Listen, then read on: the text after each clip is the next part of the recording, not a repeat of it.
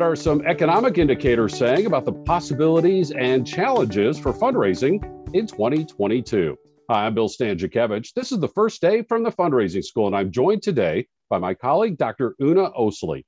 Una is the Associate Dean at the Indiana University Lilly Family School of Philanthropy, where her leadership portfolio includes leading our research team, leading our international efforts, and also leading our Mays Family Institute on diverse philanthropy.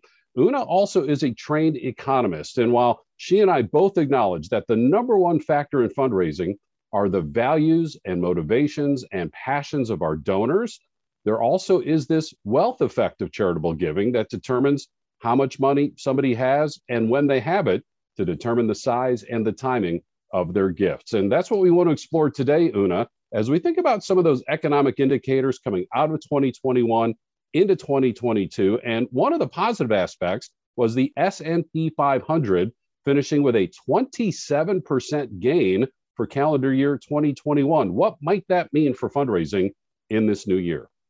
Thank you, Bill, and thanks for having me on this morning. I'm delighted to be part of this discussion. I should start by saying that 2021, the year we've just completed, has been in fact one that we are still analyzing the data to see what all those trends look like. But it's important to note that the economic indicators coming out of 2021 are quite strong, especially when we look at the stock market. The growth of over 20% was not just concentrated in one area, such as technology or healthcare, but really very broad-based. And what we've seen over time is that charitable giving is very much linked with the stock market. Individuals give when they have the financial resources to give and when they have a sense of security, both financial and economic security. What we saw in 2021 was this very strong growth in the stock market, achieving, you could say, remarkably high, extraordinarily high returns for those financial investors. Specifically, when we think about high net worth households, those households that have assets in the financial markets, 2021 was a very important year for them to make very significant commitments. And then when we look at the foundation sector, which has been a very important player during the pandemic, foundations tend to give out of their assets. And what we've seen over the past 2 years in particular, and even looking further back, is that the stock market has performed quite well, which means that many foundations have appreciated assets and are in a position to make significant contributions. So when we take all those together, I think the good news here for fundraisers is that this is a favorable environment. And despite the uncertainty that we still face about the pandemic, and we must acknowledge that, there is quite a bit of good news as well. And again, when the stock market is up tangibly, people have more wealth. Intangibly, they feel better about their wealth. And as Una indicated, foundations with their money invested in the stock market, 5% of a larger number is a larger number that foundations have to provide in grants in the following years. Una, that's a big positive. One of the challenges involves inflation. As you know so well, the inflation rate, the highest it's been since the early 1980s. And as you've taught us previously, that could be a double whammy for nonprofit organizations in terms of their fundraising and also what it means for managing their organizations. What cautions do you see with this high inflation rate? Yes, so economists have said the elephant in the room right now is inflation. When we look at surveys of professional economists, many of them are citing inflationary pressures. In 2021, we saw high inflation, which we have noted affects nonprofits in two ways. First, it affects them on their labor market side in terms of hiring, but also their donations go, you could say, they do not go as far because their purchasing power is diminished. So the cost of providing services for many nonprofits has increased during the same time, at a time when they're also facing higher pressures in labor markets and other areas. So nonprofits, many of them did not plan for these high inflation numbers and are scrambling to adjust to what that means for their day-to-day work. And also on the planning side, what should they be looking at as they look ahead? I think here we can note that the projections for 2022 suggest that we will not necessarily see such high rates as supply chain issues start to be resolved around the pandemic. And I think many are hopeful that even if inflation continues to be high, we will not see those really extraordinary numbers as we saw in 2021. But it's still early in the year, so I think we should stay tuned on that front. And Una, human behavior is so complex, and you can never point to just one thing. And every donor is different with their motivations and their values and how they view these wealth effects of giving. But to kind of expand on one of your points there, with the inflation rate, certainly personal income we see is up about 5%. But because of the inflation rate, real disposable personal income has 0% growth compared to a year ago. Not negative, but not positive. Is that something fundraisers should be concerned about, or at least aware of as they think about some of their donors? Yes, absolutely. I think noting that for some households, their wages have not kept up with inflation is worth noting. What we've also stressed is that we still are in a very uneven economic recovery. Although the stock market has done quite well and we're seeing low levels of unemployment that I think give us reason to be very hopeful about this upcoming year, we still note that while some Americans have seen their incomes rebound and opportunities expand during the pandemic, we also have groups of workers and households that are being left behind in this recovery. So for fundraisers, I think be aware that for some households, they are in a position to give, but there are others that are still struggling. So one size doesn't fit all, and providing opportunities for all households to participate, I think is even more important, because we know that for some households, they've recovered, but for others, it may take some time for their incomes and wealth to rebound. And one of those wealth factors is our savings accounts. And before the pandemic, Americans on average were saving about 7% of their money, which is a healthy total. Good, safety net for them, and the banks have more money to lend out. During the pandemic, that shot up to 34%. And by one estimate, an additional $2 trillion were put into savings than would have been the case at the previous rate. But now we're back down to 7%. Either that money has been spent, especially maybe by our lower income households. And also people aren't feeling the urgency to save anymore if they feel that for them, quote unquote, the worst is over. When you hear those savings rate numbers, does that mean anything for fundraising?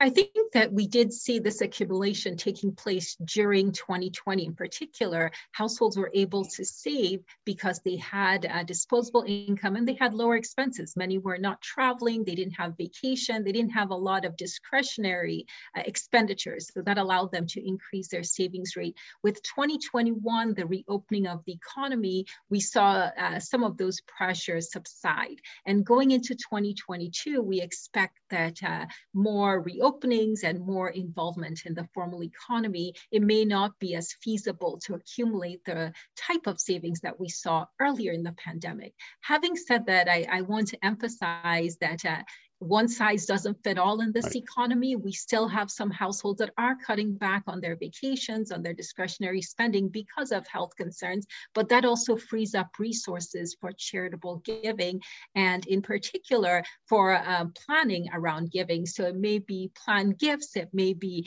gifts that may be made in the future, but this is a great time to talk to donors about the range of opportunities. And the good news is that there are many new vehicles, new ways that donors can support organizations and causes. So I encourage fundraisers to really think about how to talk to donors about those a wealth of opportunities that exist right now, including planned gifts or even gifts that are made on a monthly basis. And thank you for emphasizing that point. As we're talking about donors and the income and the wealth that they have, that by no means is meant to gloss over the real economic challenge that so many people were facing before the pandemic and challenges that have been exacerbated during the pandemic. One other topic that I want to ask you about before asking for kind of maybe a summary of advice that you would have for fundraisers, and that's some of these developments we're seeing with millennials. And you've been trying to help us understand millennials for many years now. And, they're getting a little bit older now. And, at first, millennials, they weren't buying houses and they were moving to this city and that city, and they were always renting and they weren't putting down roots. And then we saw that this huge crush of mortgages for new house purchases in 2021, nearly 2/3 were from millennials. And owning a house can be correlated with charitable giving because now I've put local roots and I'm going to give locally. We also saw about 1/3 of millennials writing a will. And maybe we should be talking to them about planned giving. As you look at these data, what comes to mind, especially in the context of fundraising? I am really quite encouraged by some of those indicators. And for a long time, as you know, we have been tracking giving trends by millennials. And we've noted that after the boomers, they are the largest cohort and actually have outstripped the boomers just in their share size and number. And so for many nonprofits, I think this is a great time to start, if they haven't already, to start to engage younger donors, especially millennials, as you've noted, and now entering into more stable jobs, stable incomes, and are starting to put down roots. Home ownership in particular is very closely linked with not just the incidence of charitable giving, but the amounts that people give. And in addition to the giving trends, we also see that when people become homeowners, they also tend to commit to other types of community level causes and interests.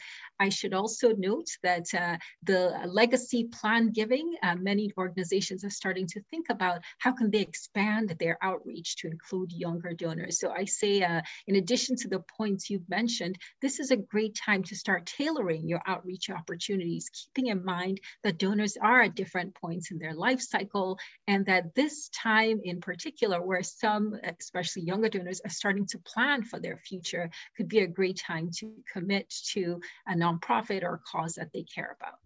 Una, you've given us so much detailed analysis in this podcast. I'm wondering, how would you summarize your advice for fundraisers in 2022 based on, the large confluence of economic data that are available? Yes, well, I'd just start by saying this is a time of a lot of uncertainty, but it's also a time of a lot of optimism. And there are many, many reasons to be hopeful. Now, let me just start by saying we all know during this time of a lot of change, there are some things that have stayed the same.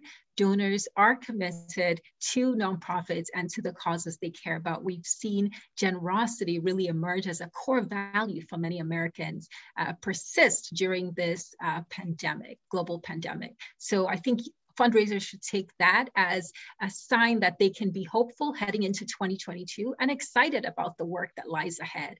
On the economic front, we know that households give when they feel economically and financially secure. The good news here is the stock market performed very well in 2022. So if you're starting to think about conversations with donors, you should be confident in your approach, knowing that many households are in a position to make commitments to nonprofits. I will also add there are reasons to both opportunities as well as risks and challenges ahead. One of those risk factors, the elephant in the room, as we've said, is the uncertainty that we face around the COVID pandemic. It's still unfolding. There are the new variants emerging. So certainly we should all be cautious as we look at 2022. And then there are questions about inflation and labor market and supply chain disruptions. The good news here, once again, is that many of us have already navigated some of these challenges. We know how to plan for them, and we know how to anticipate them and build them into our budgets. So I say, just in closing, I think this is really a great time to be involved in philanthropy because there are so many opportunities to have an impact, and many donors are looking for those opportunities.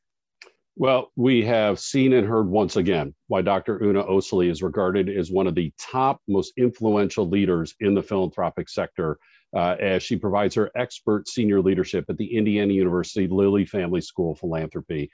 Meanwhile, all the research that Una has talked about, that her team conducts, that our academic faculty conducts, is all available for free on our website at philanthropy.iupui.edu. Scroll across that top toolbar, look for the word research, and that will take you into all of this type of information. Now, a couple spots over on that top toolbar, look for professional development. That's where you find the fundraising school, our public courses, more and more in person all the time. We also have all of our offerings available online, sometimes live, sometimes recorded, whatever works best for you. We have our quarterly webinars, custom training where we will tailor make either in person or online training just for your nonprofit, your association, your region in the United States and anywhere across the world. And of course, these weekly podcasts. Again, the starting point is that website at philanthropy.iupui.edu. www.iupui.edu. And then also for the Fundraising School, check us out on our app. Very easy to navigate in whatever app store you utilize.